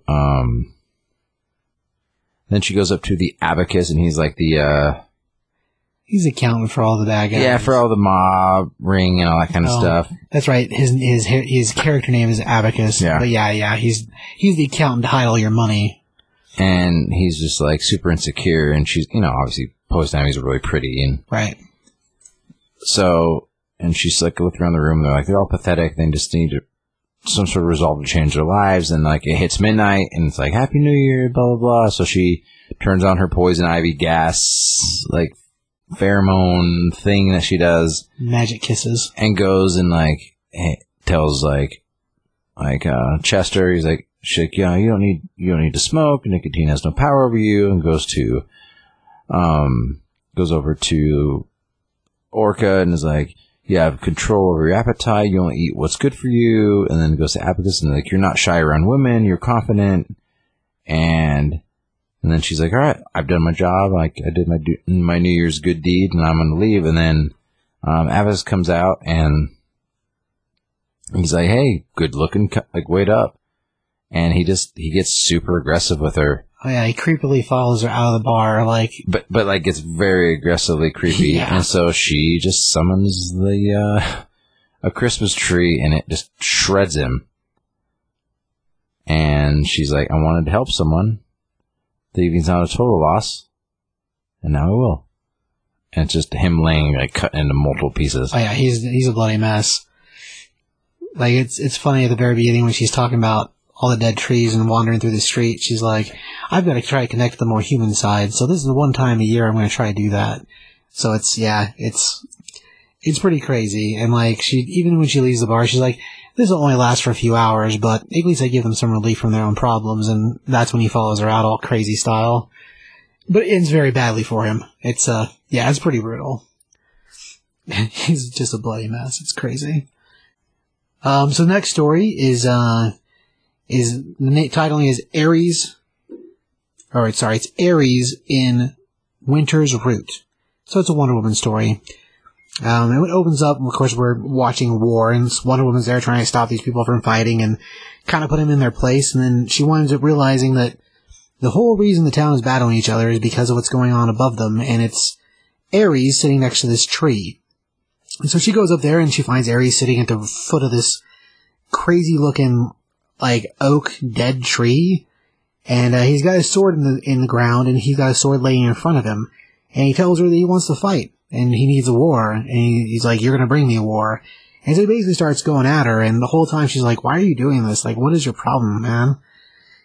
And as he throws blows at her, she just bounces them off the gauntlets, and is just subduing him as they battle, and he keeps telling her to pick up the sword, and eventually she lashes him with the lasso of truth and starts shaking out what's going on, really. But she is forced for a second to pick up the sword and defend herself, and in the process of that is when we start getting the flashback to explain why we're here. And what we find out is this village used to be inhabited by a different group of people back centuries ago, and the queen of the island were a batch of people that worship Poseidon.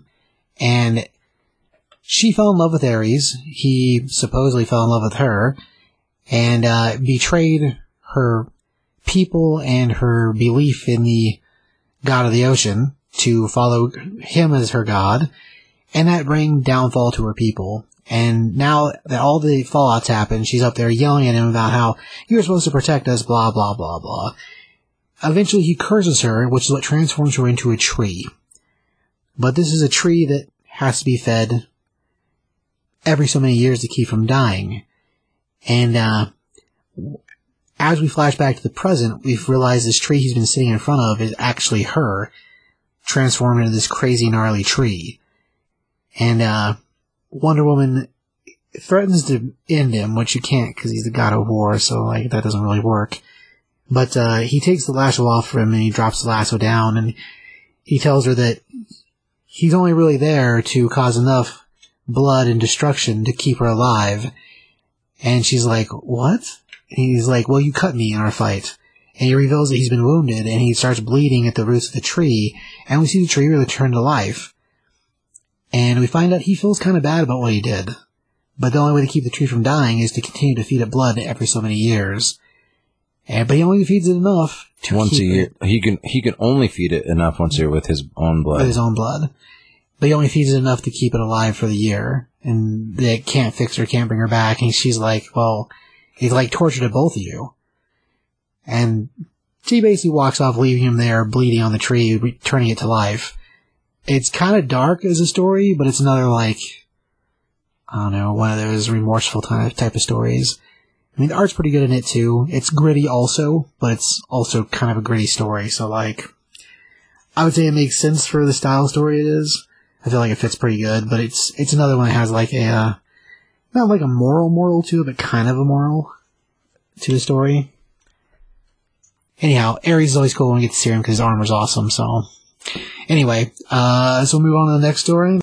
Alright, so the next story is a Black Adam story. It's called A Coal in My Stocking. It's written by Ram V and Anthony Spay is the pencils on this. It starts out with Black Adam landing on what it looks like. It basically looks like the giant wall from Game of Thrones, the wall. The Wall of the North. Kafakluben Island, the North Pole. I can't really. Yeah, I don't know how to pronounce it. Kafakluben. Sure.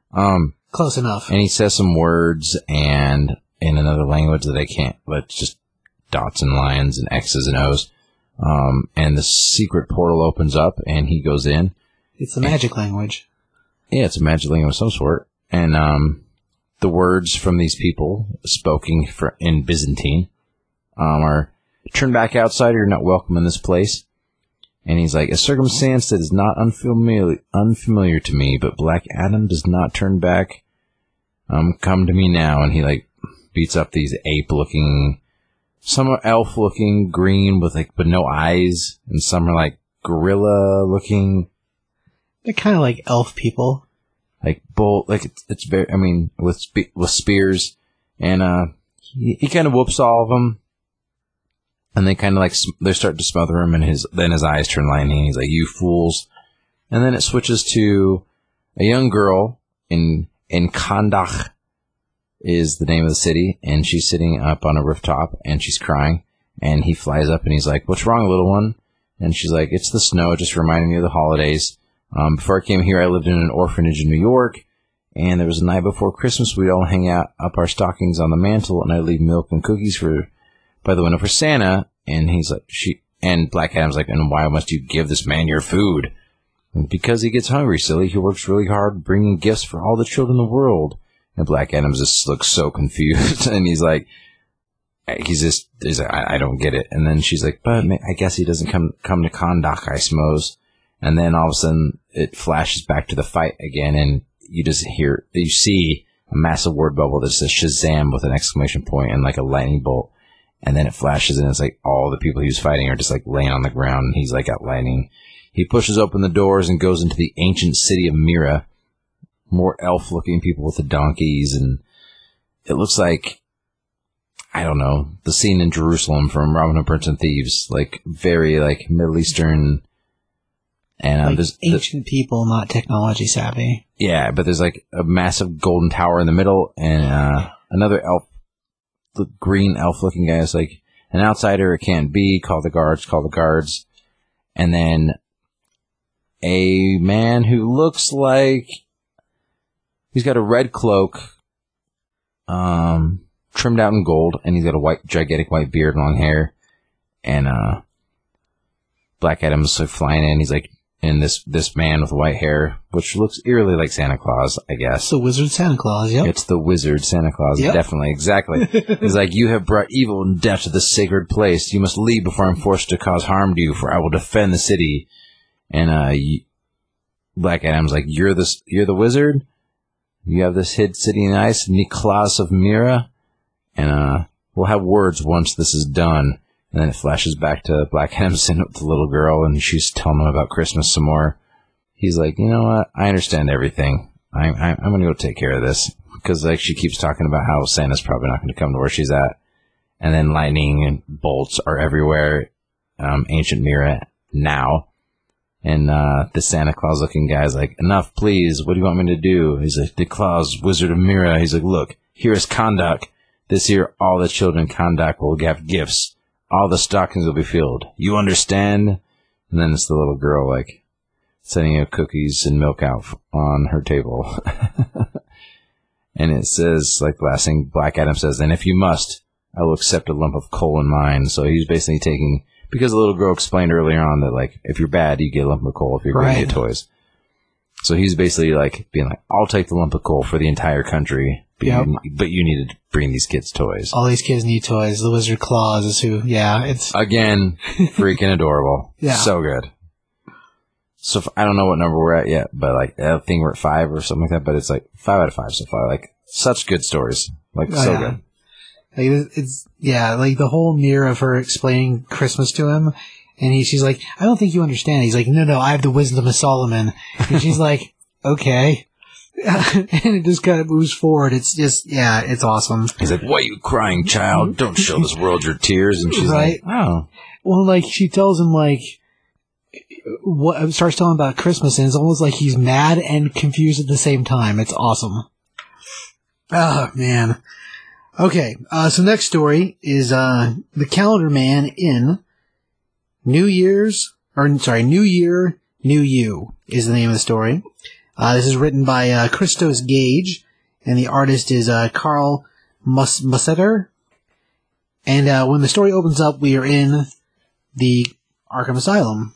And, it is New Year's, and we have, Dr. Tesh gathered all the inmates together for their New Year's, like, group meeting. So, like, I don't know, therapy style. And we flash back to 1 week earlier. And this 1 week earlier, we sit through a session with the Calendar Man and Tesh. And the whole time, Tesh is, like, talking to the Calendar Man. You know why you get caught all the time is because you have the impulse to always have everything connected to calendars and dates and numbers. And you get yourself caught because your silly addiction to these things. And of course, Calendar Man is not very happy about that, literally at all, is super pissed. And the whole time, Tesh is very, like, just avant-garde about it. At one point, he puts his feet up on the Calendar Man's knees, and he's like, yeah, you're not that scary, dude. Like, everything you do, you get caught because of silly things. And, the Calendar Man tells him, well, I'm going to turn over a new leaf. You'll see. Then we cut back to the present. We're at the party, and the Calendar Man is wandering around with the different crooks and thugs, and he goes in and he starts talking to one of the biggest guys next to Killer Croc. And he's like, so what's your New Year's resolution? What, how you feel good about how we managed to put your fears away and managed to hide your pain in your happy place? And he's like, yes, my happy place. And we come to, Firefly, and he's like, oh, and all the work we've done with you not wanting to start fires. What do you think about whenever you're worried, when you think about starting fires? He's like, butterflies. And Tesh is like, excellent, good job. And we come to Killer Croc, and he's like, what do you think about, what are you supposed to do as your opposite thought? So basically he's going over all the little tools he's given them to try to fix themselves, as patients. Then we cut to earlier that week, and we have an issue where the Calendar Man is being walked down the hall with a couple other prisoners, and they come across the big guy. And he's like, he whispers to him, there's monsters in your happy place. And, the guard yells at him, oh, keep on moving, keep moving. And the next person he walks by is Firefly. And he tells him, I wonder how pretty it'd be if butterflies burned. They can burn, right? And of course, Firefly automatically goes to the idea of two burning angels next to his head that are butterflies. And then we join the Calendar Man outside of Killer Croc's cage. And so he's just poisoning all of them with their same tools they're supposed to be using to make themselves better. And we flash to now, and everything is a complete mayhem mess. Everything's on fire. The guard's being thrown about. And Tesh is just trying to crawl his way out. And then the Calendar Man gets a set of guards' keys, and he grabs a hold of Tesh, and he drags him over to Killer Croc, and gives him to Killer Croc to eat slowly. Killer Croc's fix-yourself tool was to eat his meals slow, so he could enjoy them and not feel so ravenous. And of course he's holding Tesh by his leg, and he's like, I want to eat you slow now, Doctor. From there, they all get ready to exit, and as they're leaving, they push one of the buttons to open up one of the doors to the outside. And the garage starts slowly opening, and in flies Batman, and he whoops all of them, because he's Batman. After he's managed to get them all garnished back up and tied up to go back to their cells, he catches the Calendar Man, and he's like, you do know why I caught you, right? Because the way you planned this, everything you hired and everything you bought was something connected with New Year's Eve. Like, everything you do is connected to the calendar, so even him trying to do this because when he had the event, when the event got hired to be catered, the Calendar Man got in there and messed up the catering, part of what made everybody angsty. So, like, ultimately, the Calendar Man still lost because he's addicted to the calendar. Awesome. I loved it. It was great. It's really interesting to see how, like, Tesh gets manipulated by the Calendar Man using the exact same thing that that he was trying to do to fix him. I thought it was great. It's a real cool, like, view of their broken nonsense for the characters. I guess we'll get into that later. That was the one story that I'm like, Well, it doesn't have the same happy trope that a few of these others do. Or maybe not a trope, maybe I don't know, moral of the story kind of thing, I guess. All right, the next story is Kronos in Father Christmas, written by Dave Wielgos and drawn by Cian Torme. This is Kronos, the Master of Time. Master of Time. Yeah. Starts out, Ivy Town years ago is where it takes place, and a barkeep is throwing some drunken man out, and he's just like, it's Christmas Eve, why don't you go on home and quit being garbage, go home to your boy. And he wakes up in the snow, and a car's just getting ready to hit him, and time stops. And Kronos comes out of nowhere, and he's like, how's it feel to have wasted every second you've had? And the guy's just like looking at the headlights, and he's like, well, what do you mean I can't move? And I can't, because he's frozen in time. And Kronos is holding is it Captain Carrot? Captain Carrot action figure. Yeah. Or action doll, or Captain Carrot plush. Of the Zoo Crew. Yeah. I think it's actually a plush, but yeah. And he's like, I froze you in time. If I unfreeze you, this car's gonna hit you head on. But how's this gonna change your life? And he gives him the doll, and he's like, go home, tell your son that you love him, give him this doll for Christmas. And he's like, let me hear you say it. And he's like, say what? He's like, that you love David. He's like, I love David, he's my boy. And then in like the internal dialogue, it's like, this is the 64th attempt to fix my father. So then you find that Kronos is trying to like make his father not be a piece of crap. Right.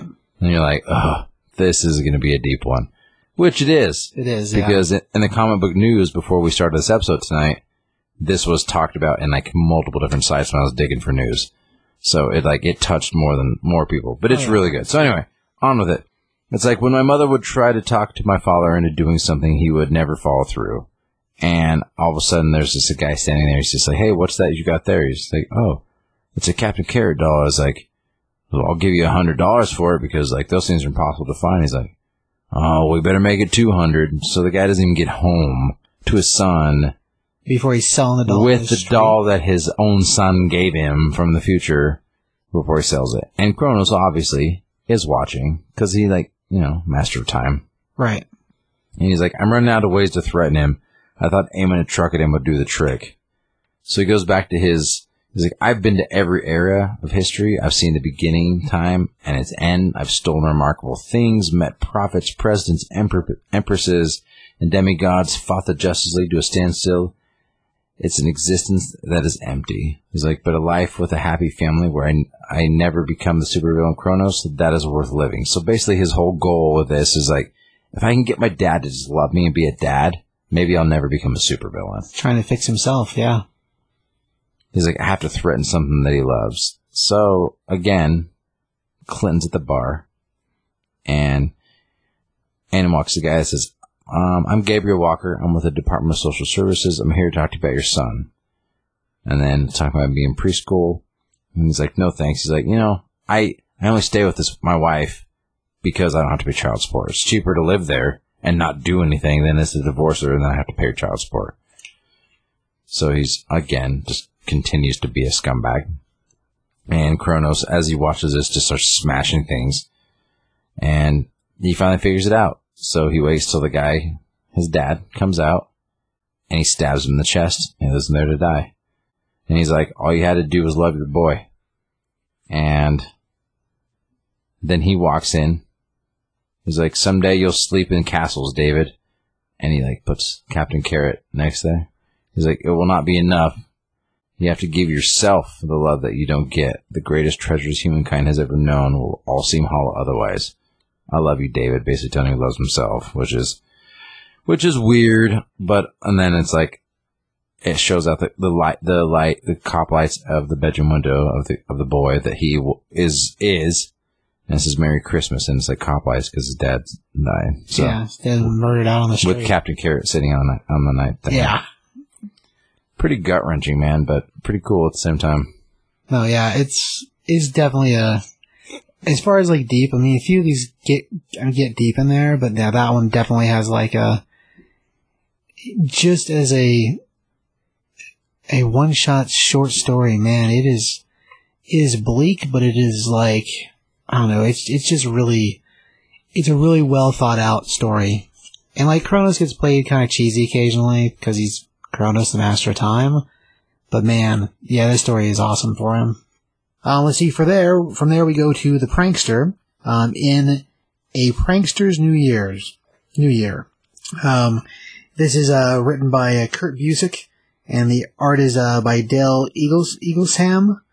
And we open up and we got the prankster who's, busy watching a giant computer screen with Superman fighting a giant snowman, talking about how their new job isn't to rob places, it's to work for other people to help them rob places. And he's got his two stewardess-looking ladies that are helping him throw switches and cause mayhem for Superman to be distracted. And he goes over how what their job really is now is to basically work to help other criminals perpetrate their crimes by distracting the heroes that would stop them. And we get an overview of Superman, and we see Superman leave the scene, and then he comes in and he starts telling the girls, oh, how great they've done this year, their job, they've done such a great job, and he's so proud of them. And then we go through like a roll call, and we see 3 of the different ladies and different events that they helped orchestrate the hero being distracted enough not to catch the bad guy. And we cut from there to some crumbling, smashing on the wall, and next thing you know, Superman flies straight in, and he's like, prankster, I have you now. And the prankster yells at the girls, oh, we have a way to get out of this. This is time to execute the escape plan. And they all push buttons and drop through drop doors in the floor and start running through catacombs. And it talks about how, oh, he's built his base on top of all these hidden old tunnels in the city, and how there's an escape plan with an escape plan with an escape plan. And so we join each of the different girls running through the different tunnels, and one of them gets headed off by Supergirl, and she's like, oh, I have another way to get out, even with Supergirl here. And so she takes a different turn and keeps running. And eventually, as they get stopped by a whole bunch of different characters, like we have the Guardian show up, which was kind of crazy. We have, it's Jimmy Olsen, but he's drawn a lot like the Hulk or like Brawn. But it's Jimmy Olsen in one of his transformed forms. And he heads off 2 of the other ones, and eventually they all come up in the same hallway, and they're like, oh my gosh, we're in the same place. This is bad news.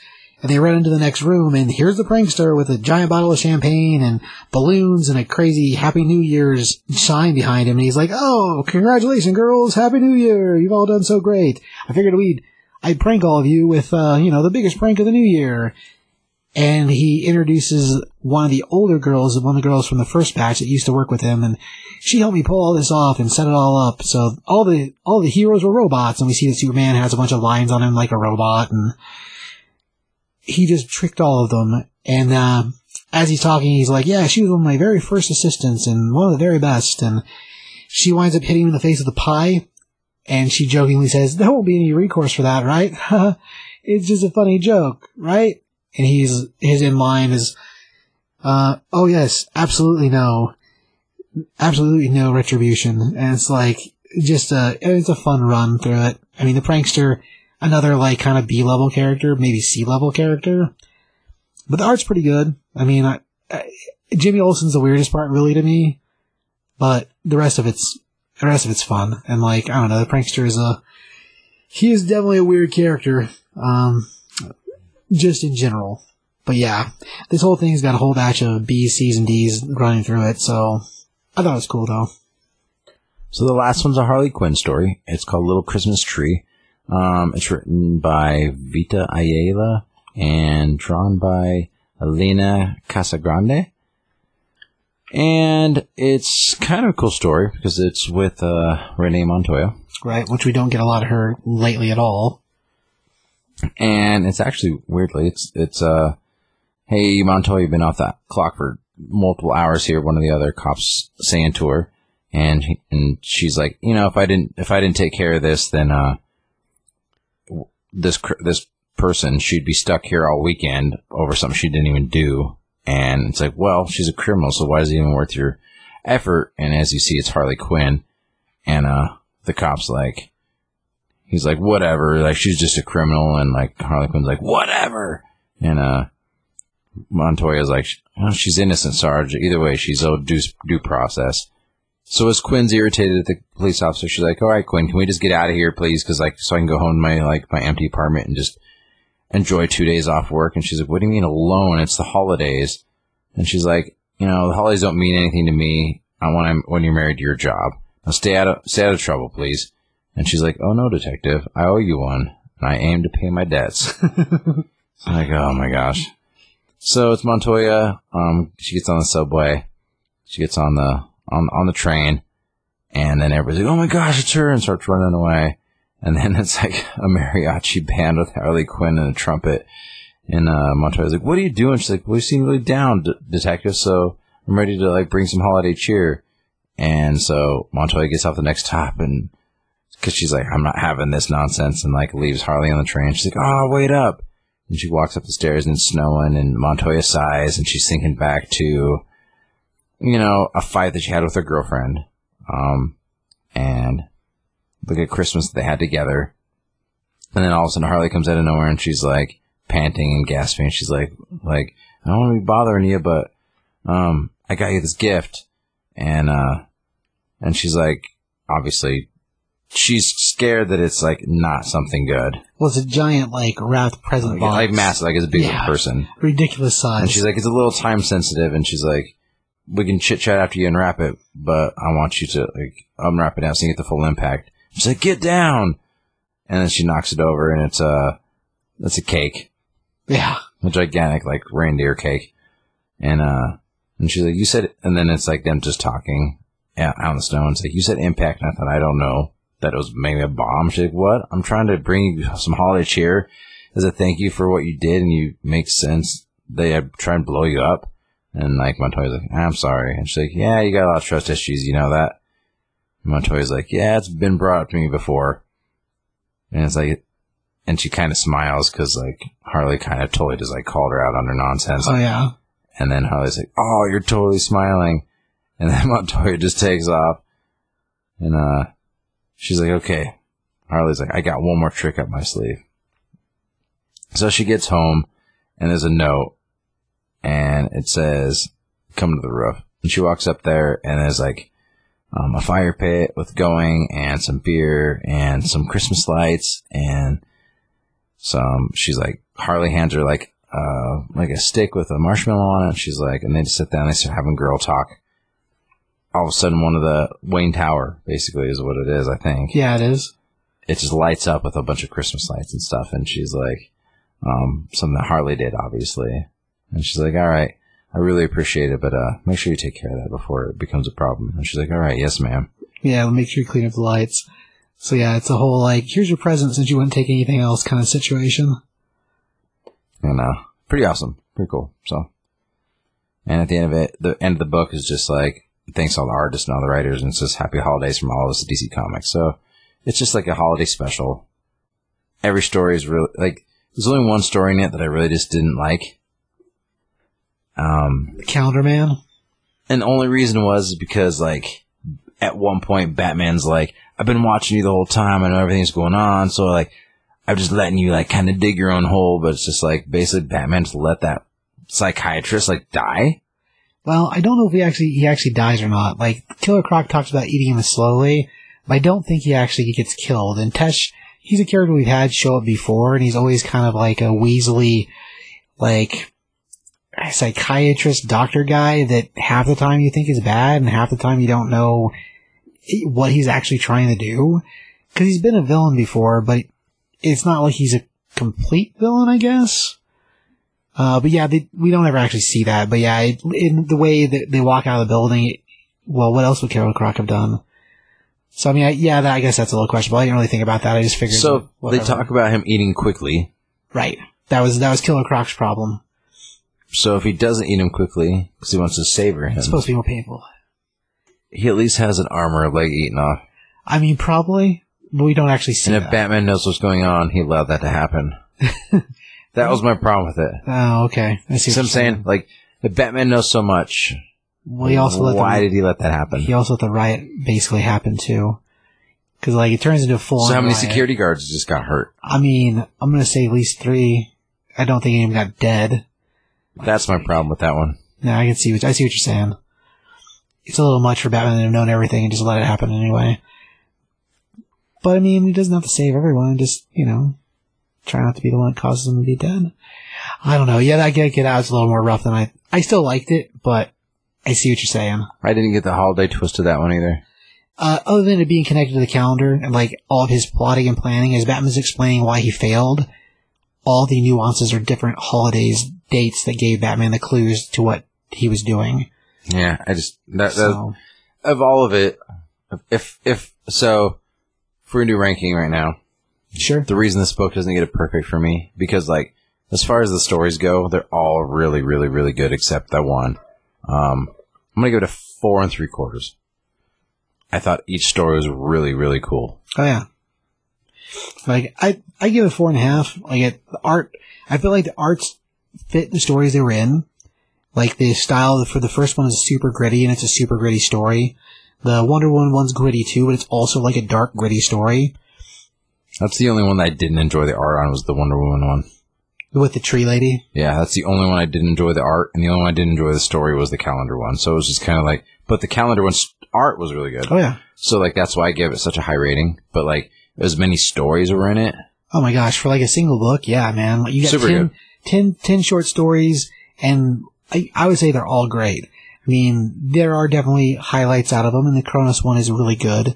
The Harley Quinn one's really good. But none of them are bad. Like, it's, as a thing, story-wise, I feel like they're all pretty decent. And half of them are, like, stories to teach you a lesson types, and, like, the whole Wizard Claws, so great. Like, The Kronos story? yeah, awesome. So good. Like, series-wise and story-wise, like, all these books I feel like are a win. And as far as, like, one giant book, it's a lot of cool content to read, and you get a lot of different styles of writing, a lot of different styles of art. So, I mean, if you guys missed this one, it's really too bad. I mean, since it's a seasonal book, it's highly unlikely we see it reprinted in a trade unless they do 3 more volumes in the next couple years. And even then, it's hard to say if it'll show up as a trade. So, book-wise, I thought it was great. I mean, it is a $10 book, but... I mean, it is, but it is on the 80 other pages. hand, if you want just, like, a really good holiday-themed book, you want to sit back with, like, a rum and cider or an eggnog or hot cocoa or something just to sit back and chill, put your feet up, enjoy the crackling fire, and just have a really good comic book Christmas experience. Like, seriously, like, Christmas experience, like, that's the book. Like, to me, it would be worth the $9.99. Oh, yeah, for sure. It was well done. It's very well done. It's got a great cover, too, actually. Like, all the villains being stacked on top of the Joker in Santa suit. Awesome. Oh, yeah, it's good stuff. So that is why we only did 3 tonight. It's because this book was extra long. Right. Because it's huge. It's a huge issue. I mean, 80 pages, that's, yeah, pretty impressive. And all new content, so, like, that's great, too. Alright, so let's see, let's do, what'd you learn today, Josh? Lesson of the day. Don't be a psychiatrist under, like, Batman's watch, because he doesn't care about you. That's a very good point. Very, very He good doesn't point. care about my psychiatrist. Well, I mean, Tesh is not a good fella anyway, but, yeah. He's still a civilian, man. I mean, technically, yes. Alright, so what did I learn, Josh? You learned that, I learned that, I think that was a Captain Carrot plush doll. It was. That's all I gotta say about that. I think we learned that together. Oh, man. Alright. We're gonna work on that segment a little bit. Well, you wanna do the action figure breakdown? Action figure breakdown.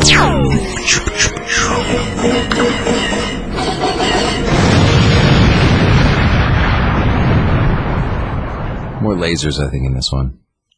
I did like it, though. You should get some more lasers in that. All right, so this week, it is a company called Marauder Task Force, and they do wartime, real-time action figures. They have actually a new wave coming out that's all World War II with Germans and Russians and Japanese and U.S. and British soldiers with all their different guns and all the different things, and they're all 1/18 scale.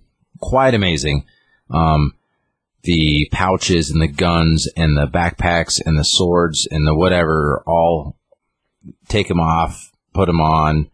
There's multiple different accessory holes all over the place, so you can kind of customize your figure however you want.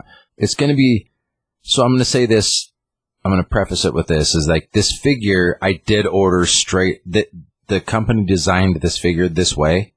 I order this figure specifically, but you can go on their website and pick a blank body and pick some blank bodies, heads, legs, arms, whatever, and pretty much design your own figure. Everything's interchangeable, intermixable, and everything they do it's pretty cool. So a lot of the new current 1/18 scale figures are all interchangeable with one another. It's pretty neat. But this one specifically is the deluxe Marauder Task Force female Valkyries white and black Ghost Ops version, and she is quite amazing.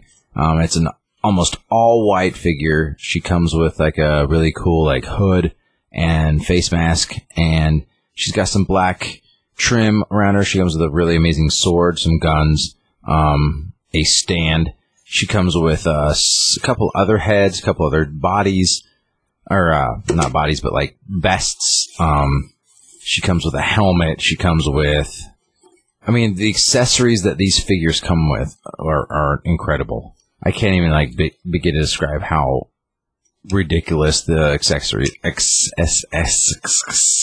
Accessories, yeah.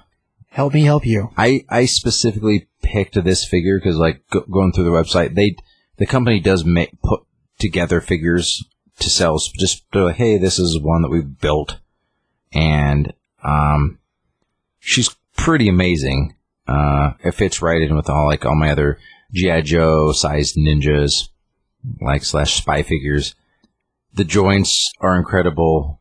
The Marauder Task Force figures don't twist at the upper chest / lower stomach like the G.I. Joe figures do. Middle torso, yeah. But they do have shoulders, arms, elbows, ankles, multiple points of articulation. That doesn't really bother me on that aspect because these are so highly detailed.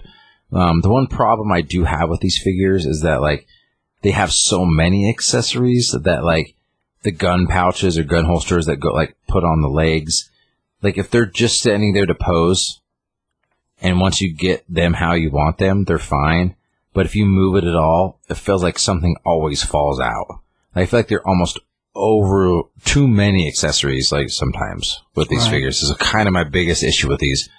They're amazing, they're cool, but I think it's just too much sometimes. As far as the figure goes, it looks incredible.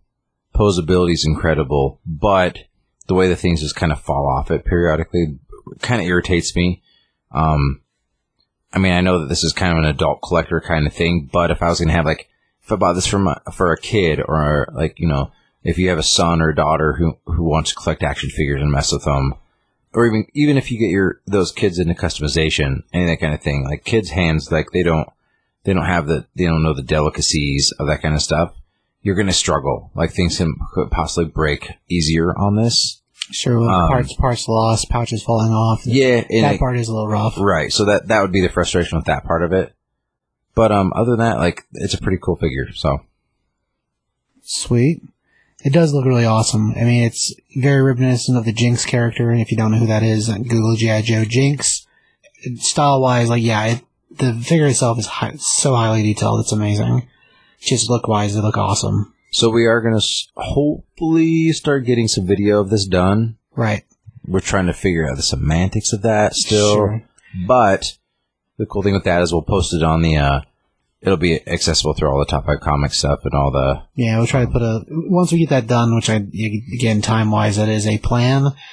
We are not quite there yet, but eventually once we do, we'll put a new link on the Top 5 Comics podcast website, which if you didn't know, because we haven't really mentioned it in a long time, we do have a website. It's top5comicspodcast.com, where you can go to find all your Top 5 Comics podcasts and Never Been Done podcasts and Anime 2050 video gameplay on YouTube.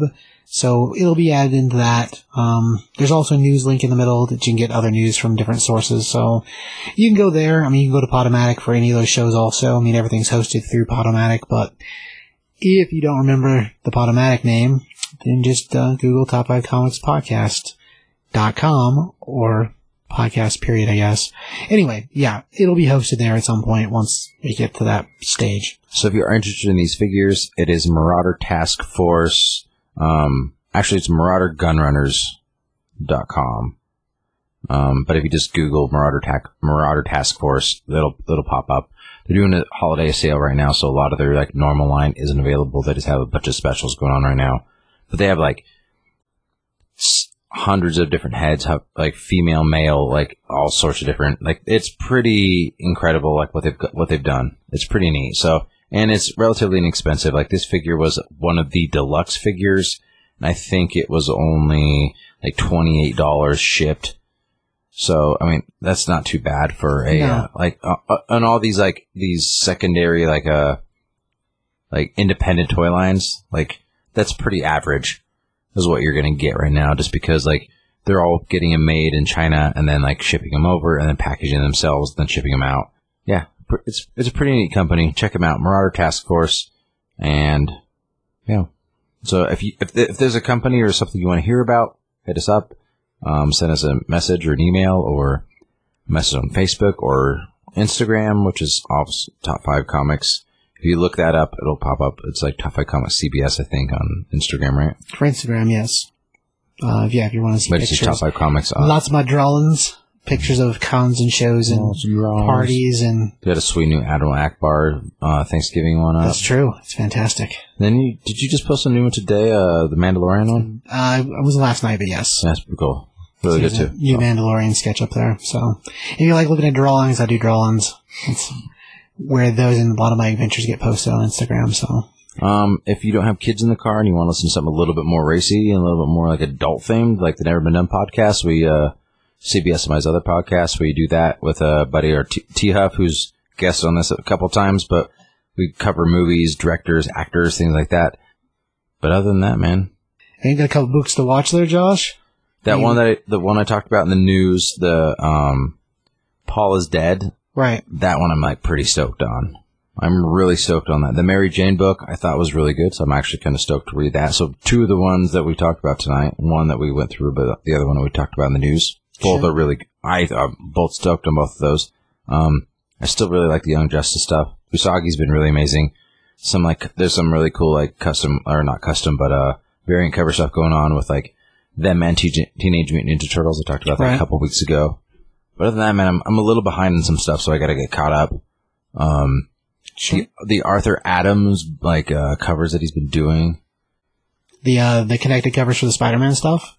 Been fantastic. Well, all the stuff he did for War of Realms. Oh, yeah, that stuff too. But that stuff was amazing. A little older, but yeah, currently he's got one, which I don't know if you've seen this or not, but there's been a whole bunch of different series that have had Arthur Adams connecting covers that, it's basically like just a bunch of spider people, but it looks amazing. Well, he's also doing the, Annihilation Source variant covers too. Yes, he is. So like, I mean, just, oh my gosh, like that one alone that I saw the other day on his Instagram, it's got Silver Surfer, The Thing, it's got the Fantastic Four, Annihilus, Beta Ray Bill, I mean, Nova, the man is incredible when it comes to like massive cover.